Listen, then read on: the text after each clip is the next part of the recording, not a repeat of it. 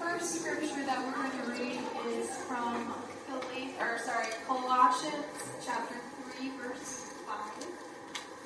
And it says, "Put to death, therefore, what is earthly in you, sexual immorality, impurity, passion, evil desire, and covetousness, which is idolatry."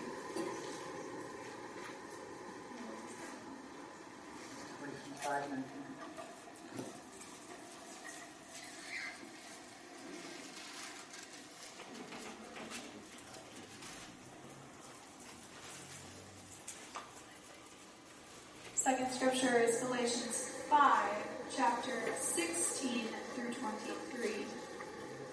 "But I say, walk by the Spirit, and you will not gratify the desires of the flesh. For the desires of the flesh are against the Spirit, and the desires of the Spirit are against the flesh. For these are opposed to each other, to keep you from doing the things you want to do. But if you are led by the Spirit, you are not under the law. Now the works of the flesh are evident: sexual immorality, impurity, sensuality, idolatry, sorcery, enmity, strife, jealousy, fits of anger, rivalries, dissensions, divisions, envy, drunkenness, orgies, and things like these. I warn you, as I warned you before, that those who do such things will not inherit the kingdom of God. But the fruit of the Spirit is love, joy, peace, patience, kindness, goodness, faithfulness, gentleness, self-control. Against such things there is no law." Thank you very much. This is the word of the Lord.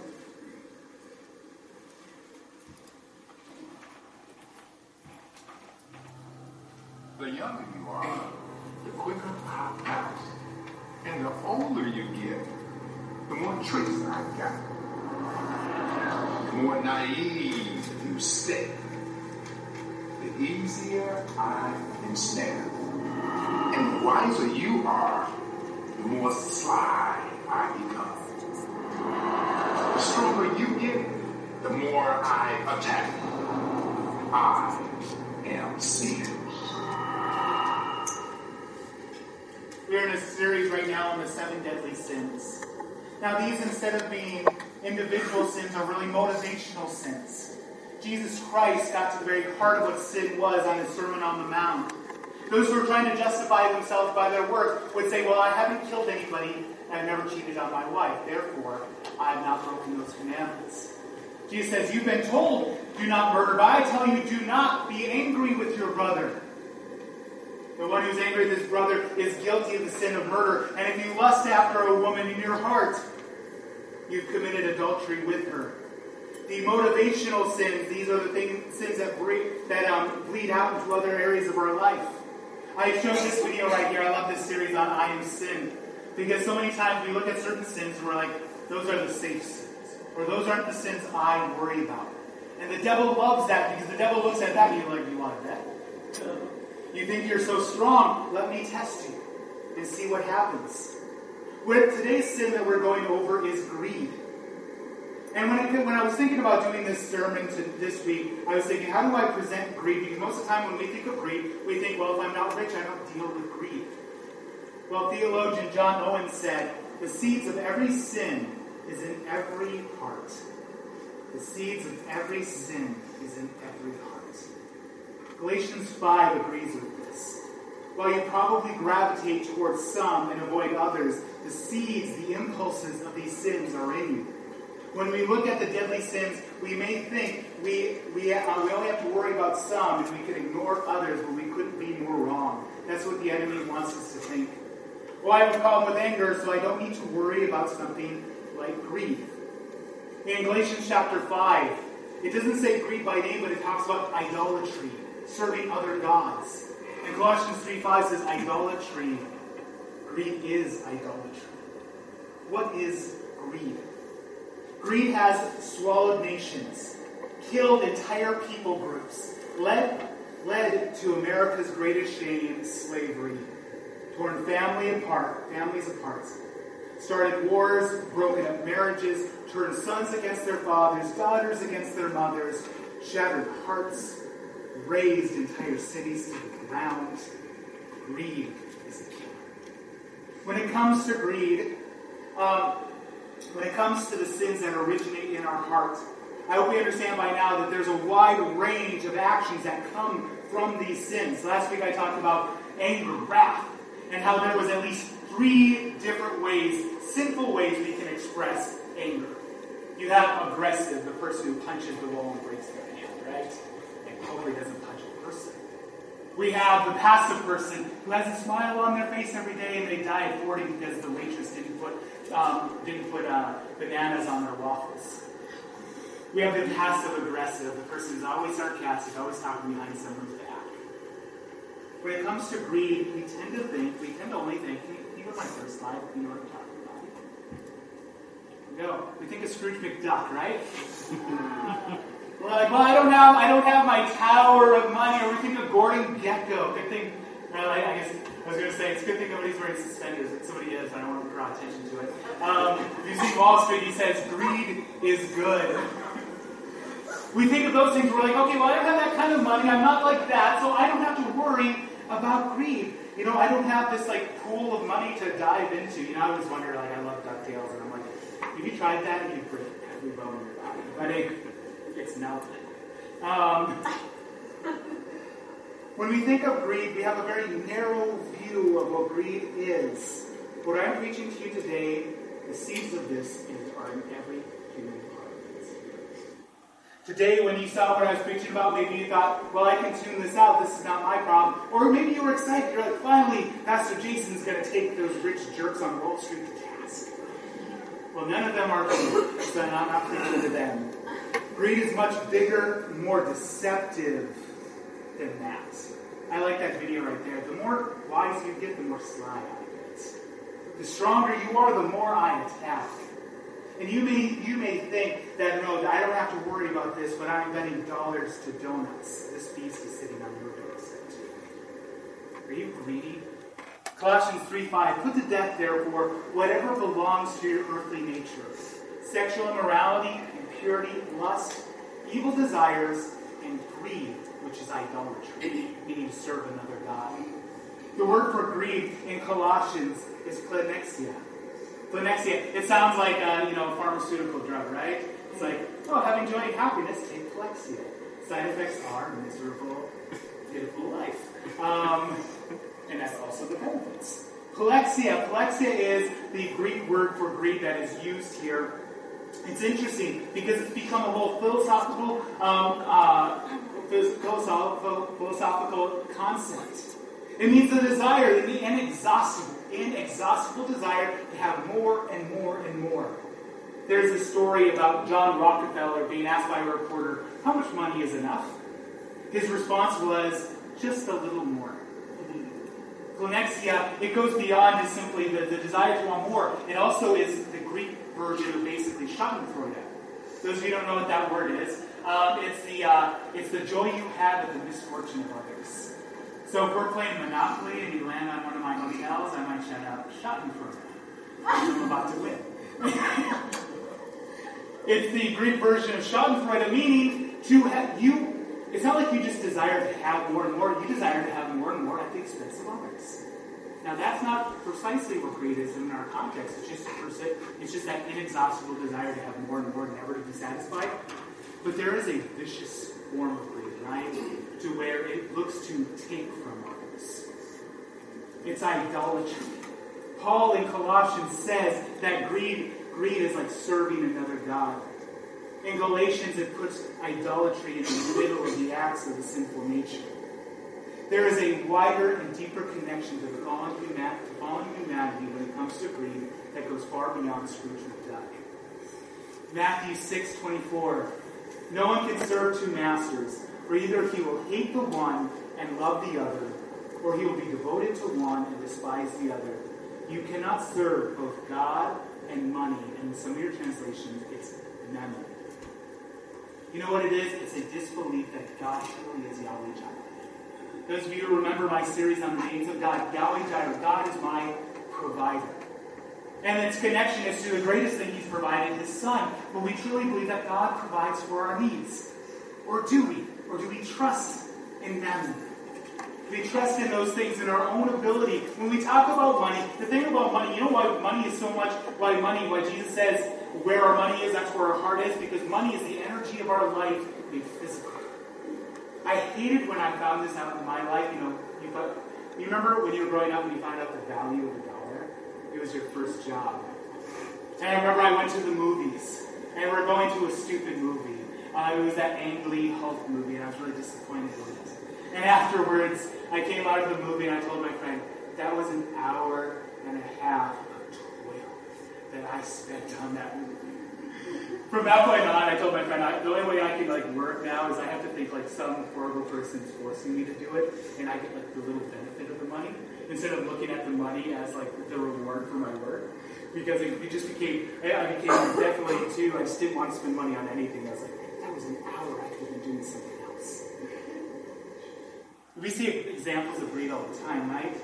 Bernie Madoff was an American financier who was the executive of the largest Ponzi scheme in history, defrauding thousands of investors out of tens of billions of dollars over the course of 17 years and possibly longer. He also was a pioneer of the electronic trading and chairman of the NASDAQ in the early 1990s.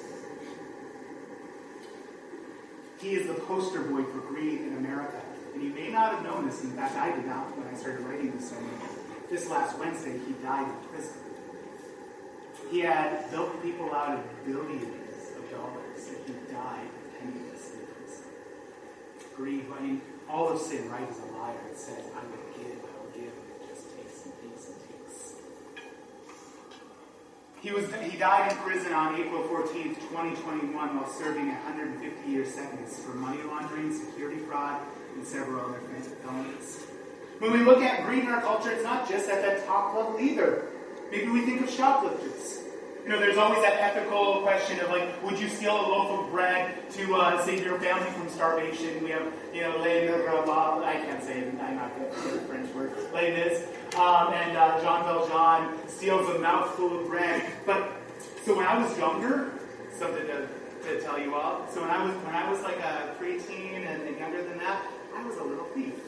I shoplifted all the time, and I have never shoplifted a loaf of bread in my life. I would steal, things I wanted. And, having been a youth pastor for a number of years, worked in a treatment facility, I knew a lot of people who shoplifted, and they never shoplifted the things they needed, they just shoplifted the things they wanted. It's just out of greed. It was just, I want it, so I'm taking it.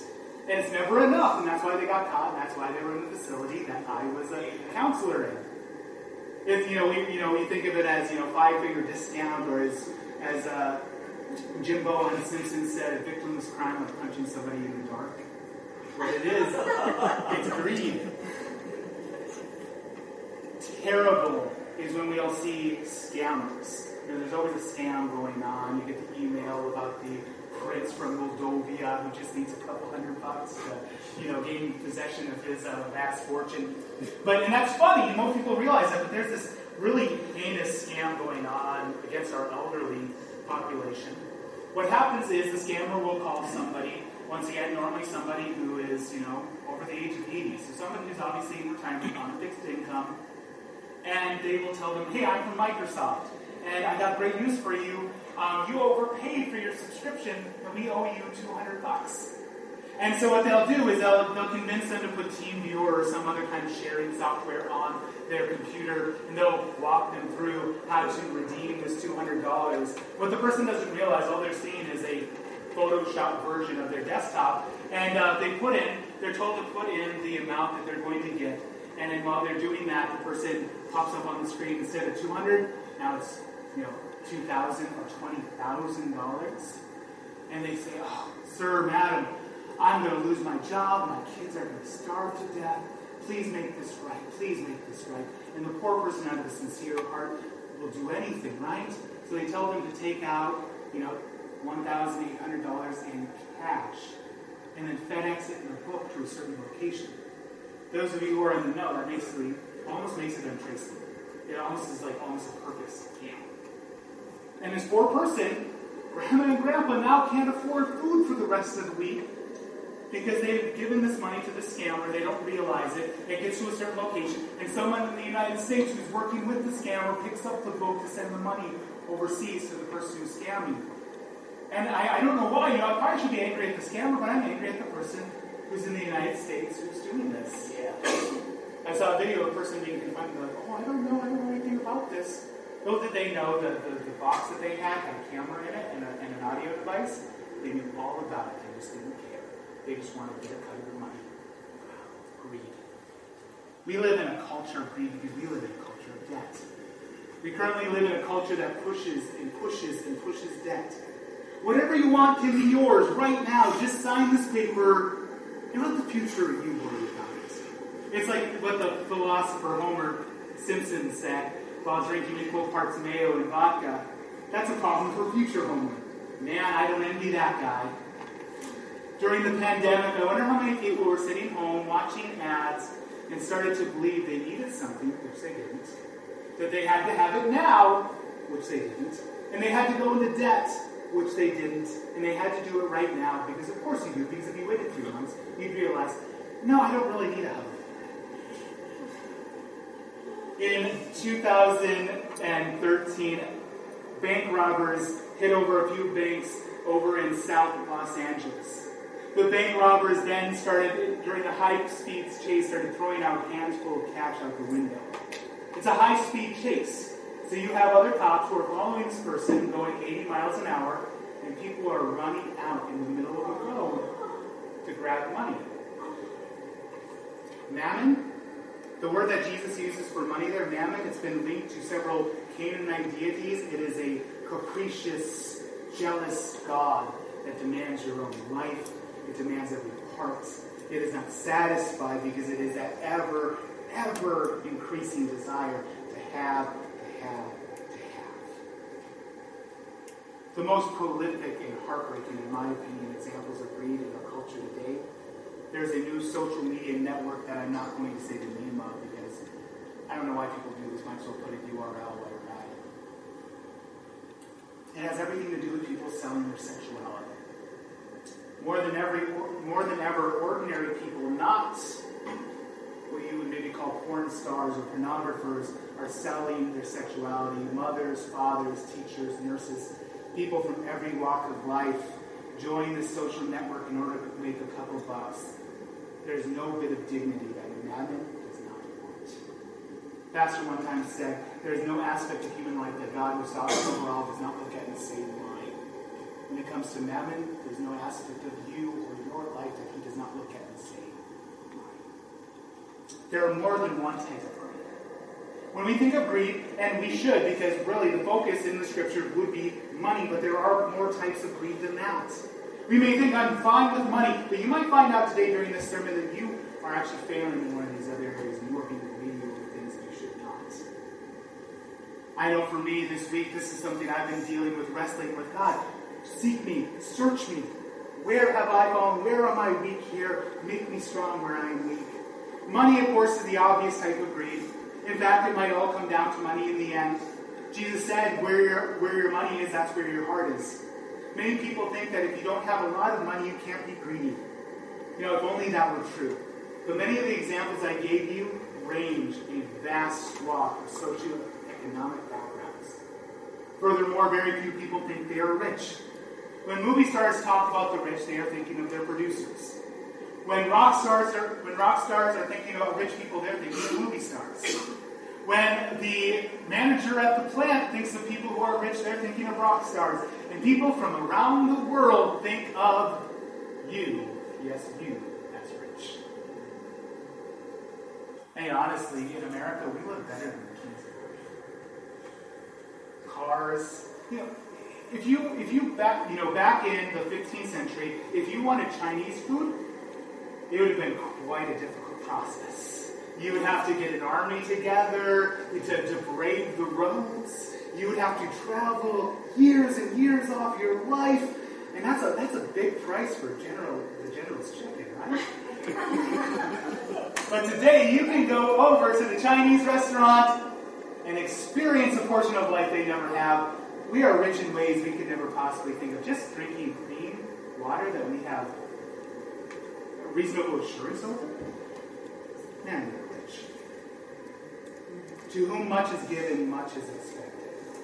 It's sad. I wish that, we could say, in areas of church, we never have to worry about greed, but it's not the case in money.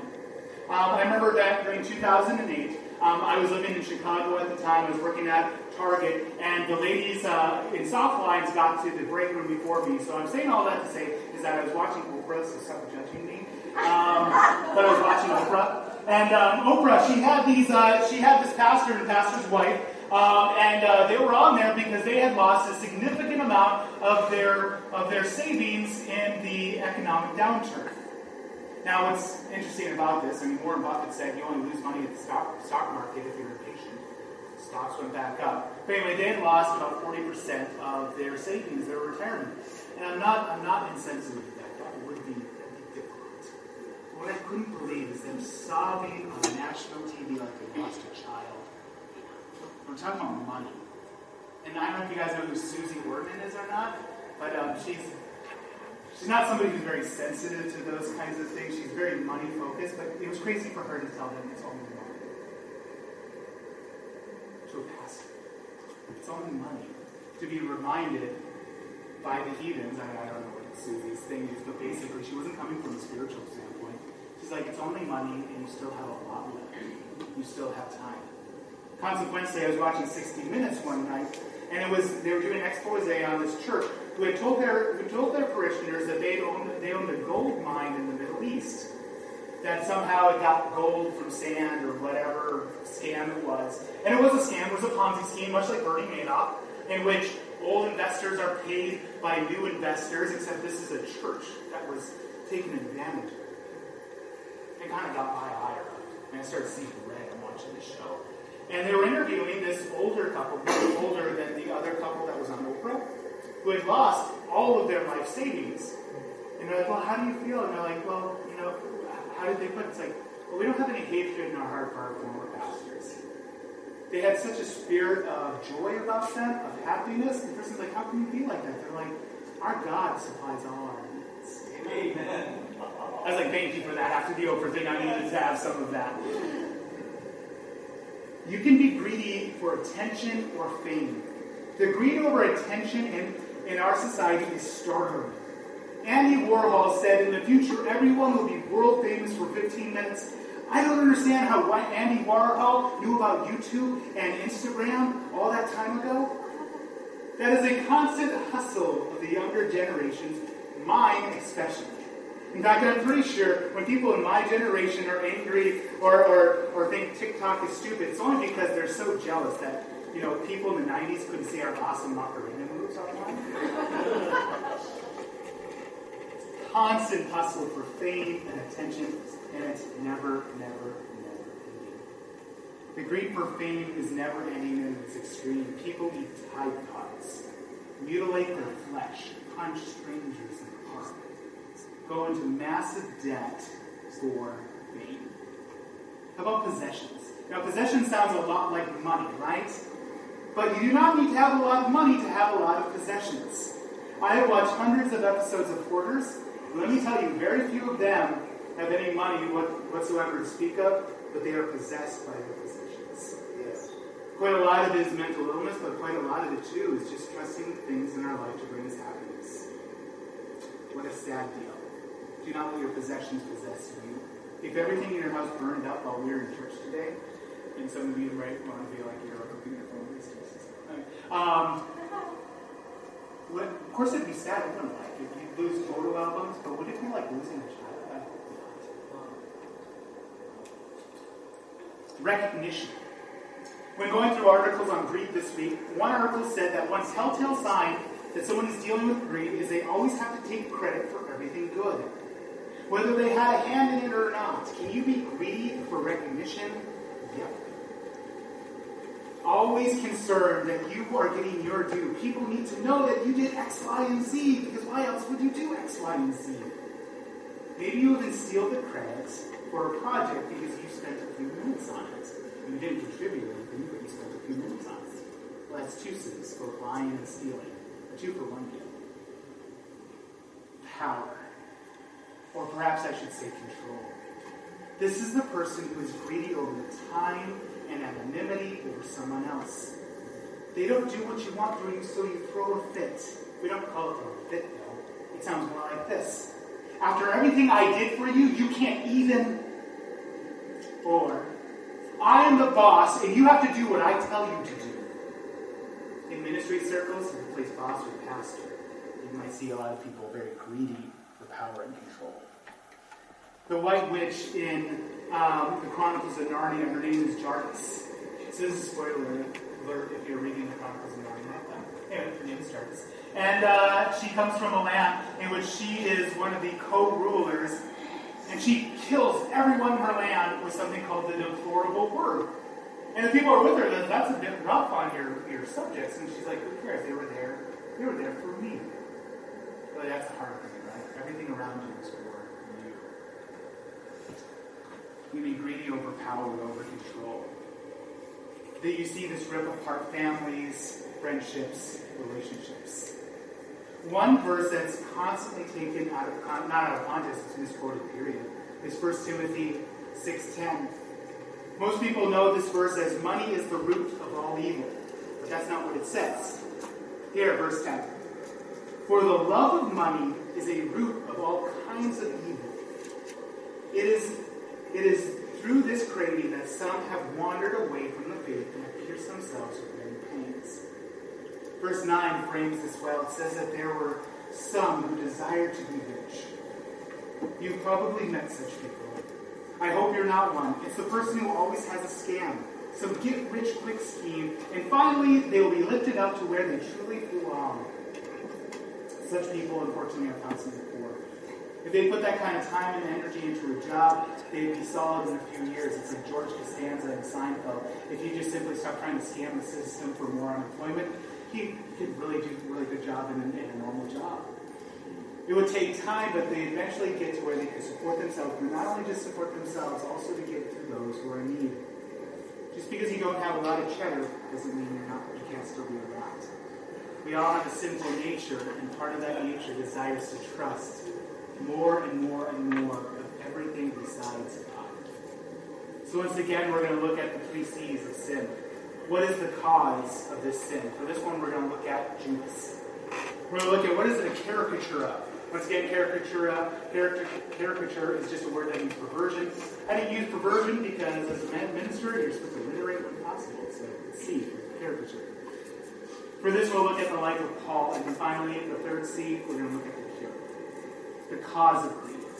In Lord of the Rings, Gollum, before he was some shambly creature with no hair and 6 teeth, he was very much like Frodo and Sam. He was one of the river folk. He and his friend are fishing one day when his friend finds the ring. Gollum sees the ring. And what he thinks he sees is his one true love. His life, his hope, all his desires placed on him. He kills his friend, takes the ring, and is driven out. Then over the years, he becomes a shell of his former self. What causes greed? It is misordered loves.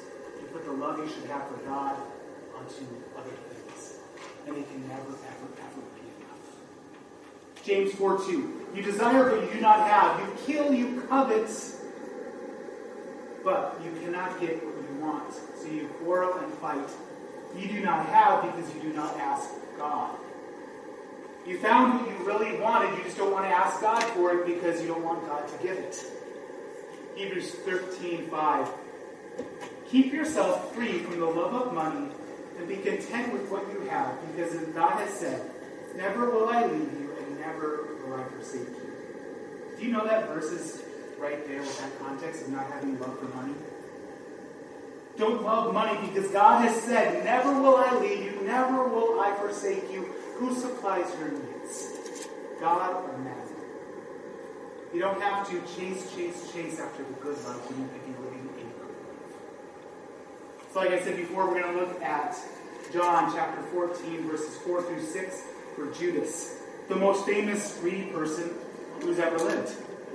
The one who's lost more to greed than any other person will ever or could ever. Verse 4. I think I've got the wrong scripture reference here. That is okay.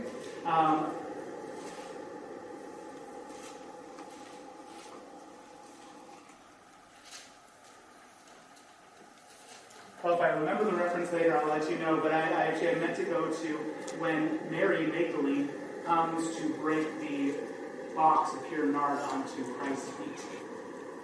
And she wipes his feet with her hair. You know, it's interesting when it comes to, it sounds like somebody yelled at me, chapter 12.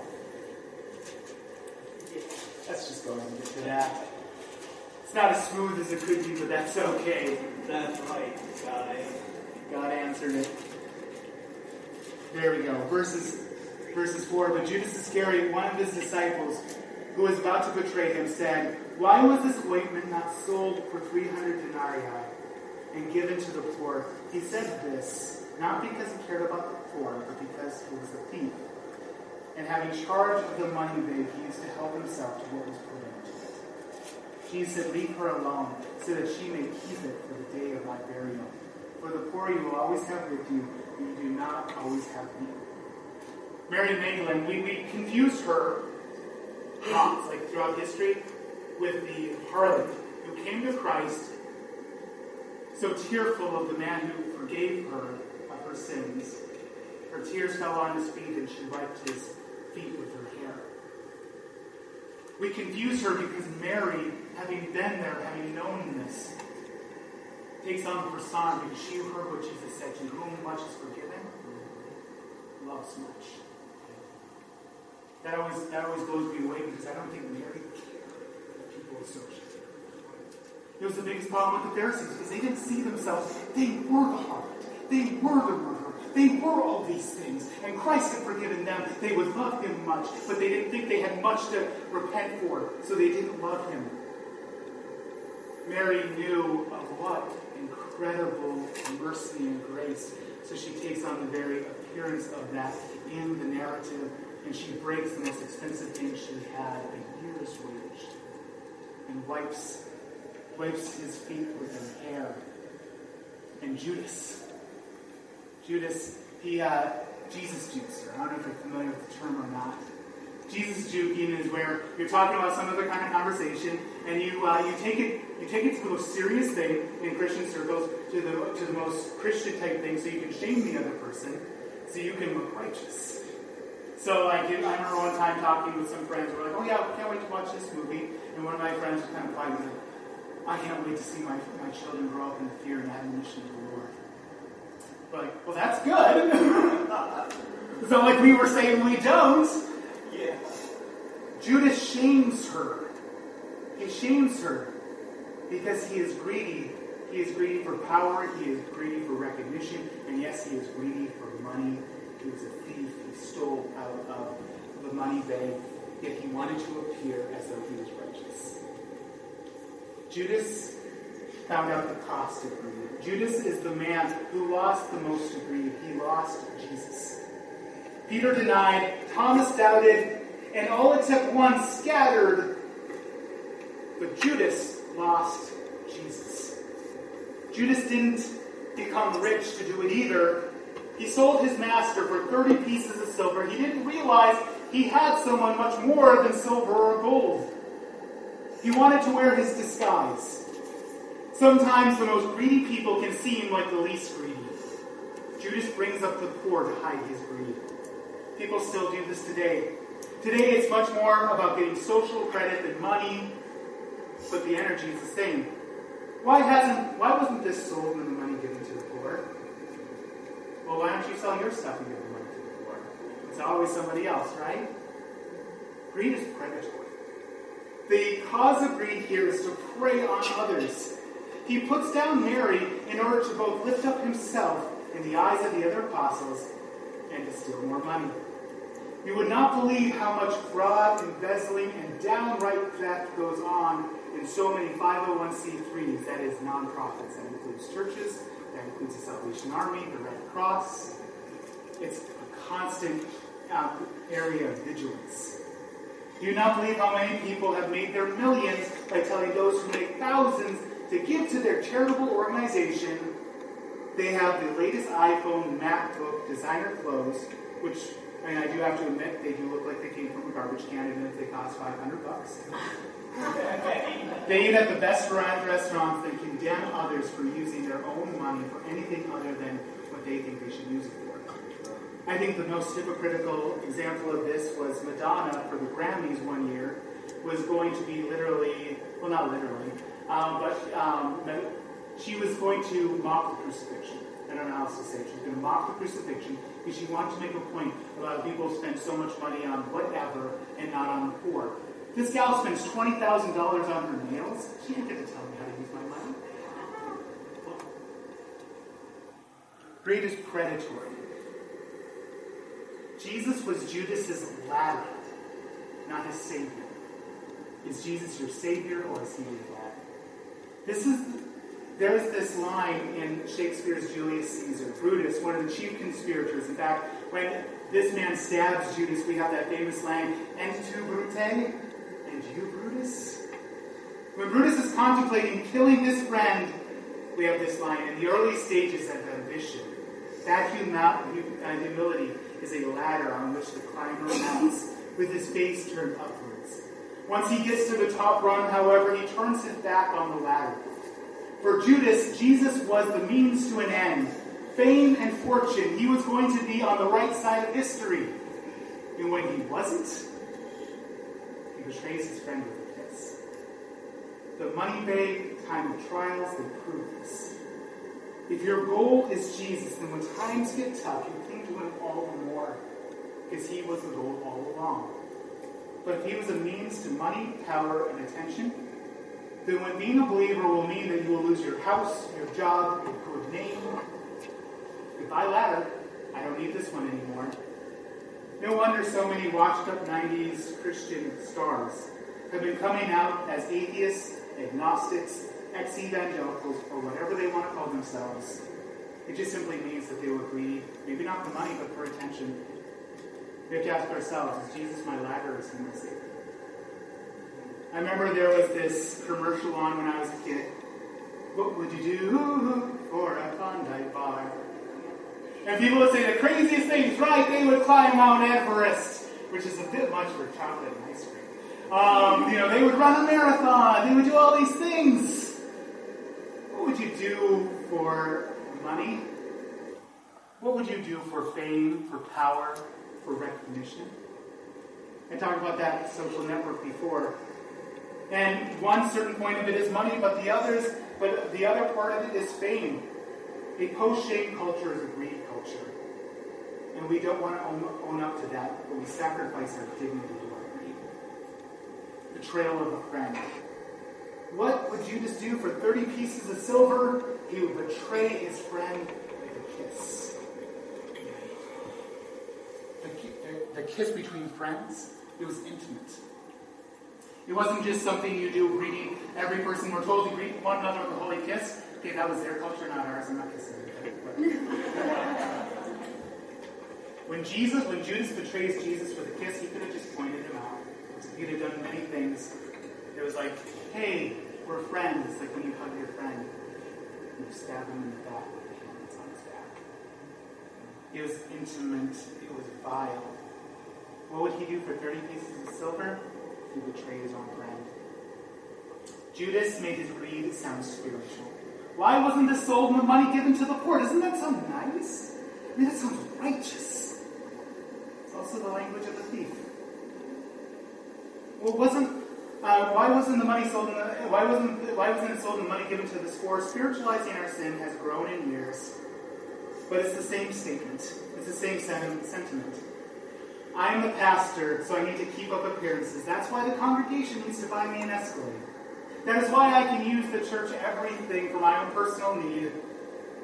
I'm a child of the king, so I deserve to be treated like a king. The Pharisees had their own way of doing this. They would tithe correctly so that they wouldn't have to take care of their parents.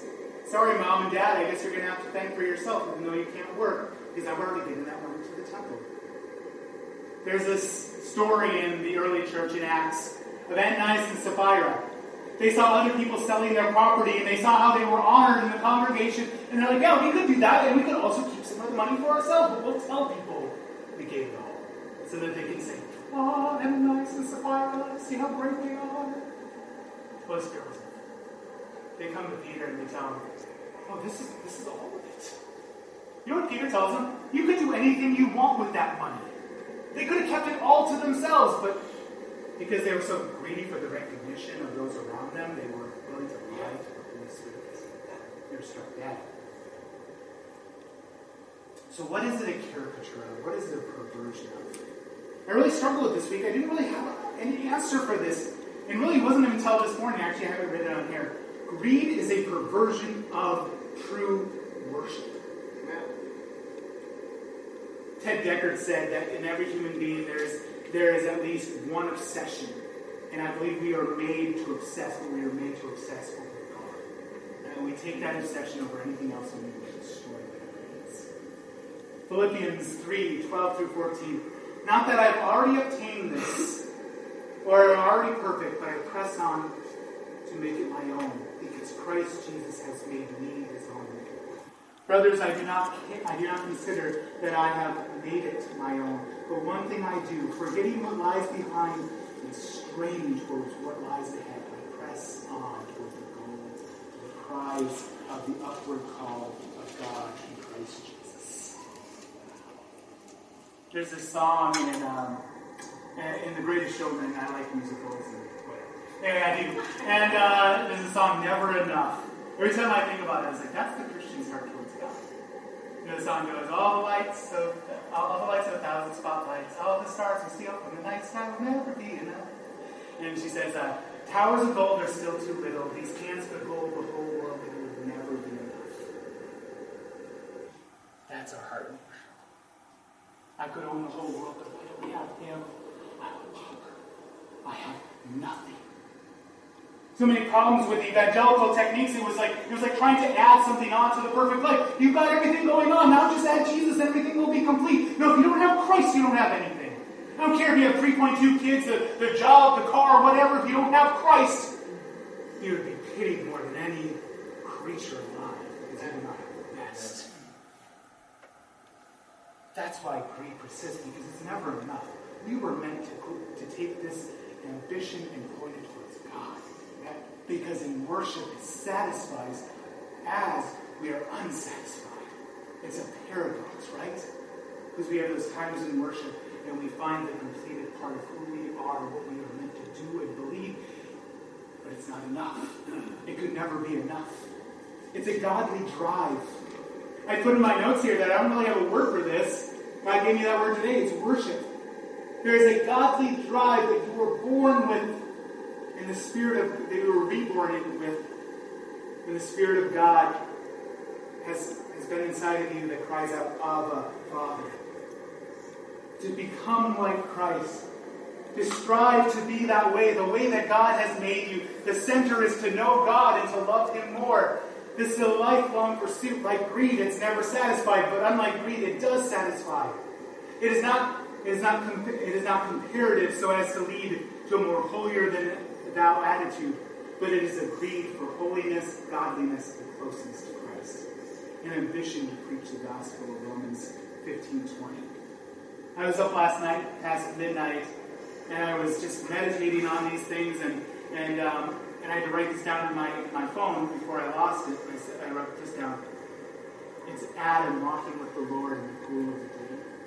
It's Abraham leaving all he knew to find a city whose builder was the Lord. It's Moses telling God, if you don't come, I am not going. Begging to catch just a glimpse of great I Am's face.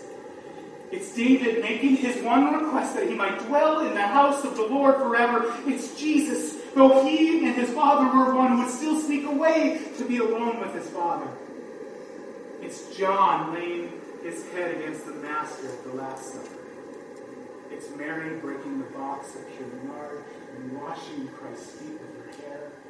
It's you and it's me in the kingdom of our King, when we've been there 10,000 years, bright shining as the sun, to know that we have no less days to sing his praise than when we first began. It's living excellent because we've been excellently made. It's making everything we do an act of worship.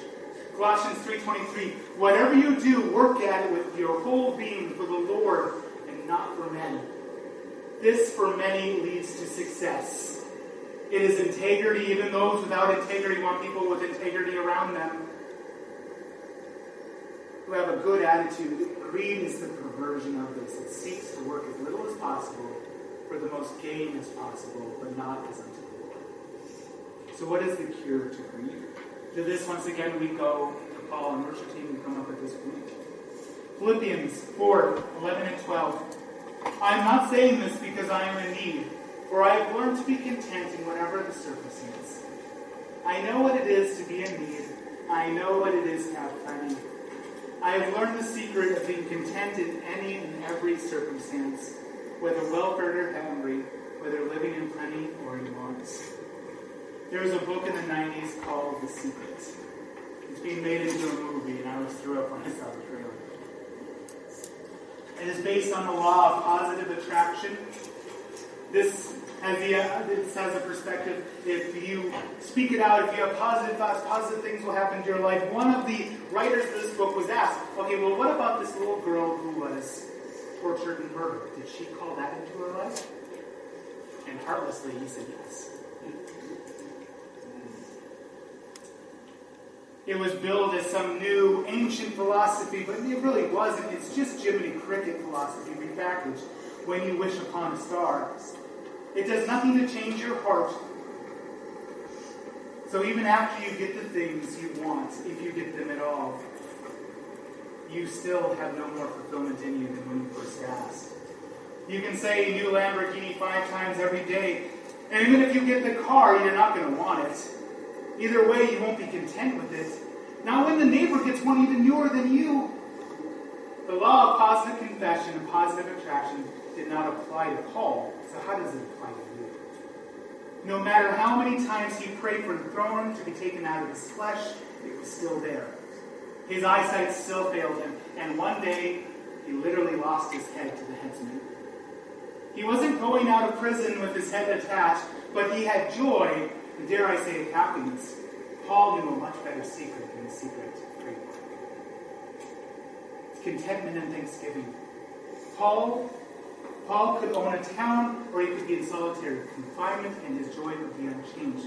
Having money and being successful is not the sin. The sin is putting that in the place of God. If your goal is Christ, then whether in plenty or with little, you have joy that is unspeakable. If he is the goal, then money and things cannot change that. You may have to lie to yourself and tell yourself, why aren't you happy after you have all these things? But if you have a godly joy, you will know contentment. As we end this service today, I have a quote from C.S. Lewis I want to share with you from his book, Great Divorce. No soul that seriously and consistently desires joy will ever miss it. Those who seek find. To those who knock, it will be opened. As we end this service today, we'll end it as we've done it in other weeks in a time of worship. What a time for us to engage in the thing that greed is a perversion of. Maybe we need to have a time where we ask God, seek me, look at my life. Am I greedy over things? Maybe it is money. Maybe it's power. Maybe it's influence. How offended were you when you didn't get credit for that project at work? These are telltale signs that maybe we're dealing with something that the Lord wants to take his chisel and he wants us to make us more than Jesus Christ. Let him do it. There's no shame in that, right? Because we come, God already knows. I mean, I see the cross right there. You may think you're really well put together, you've got everything going on, but I see the cross and I know your sin is that bad. Let us come boldly to the throne of God because he has made the way. Worship team, would you please lead us?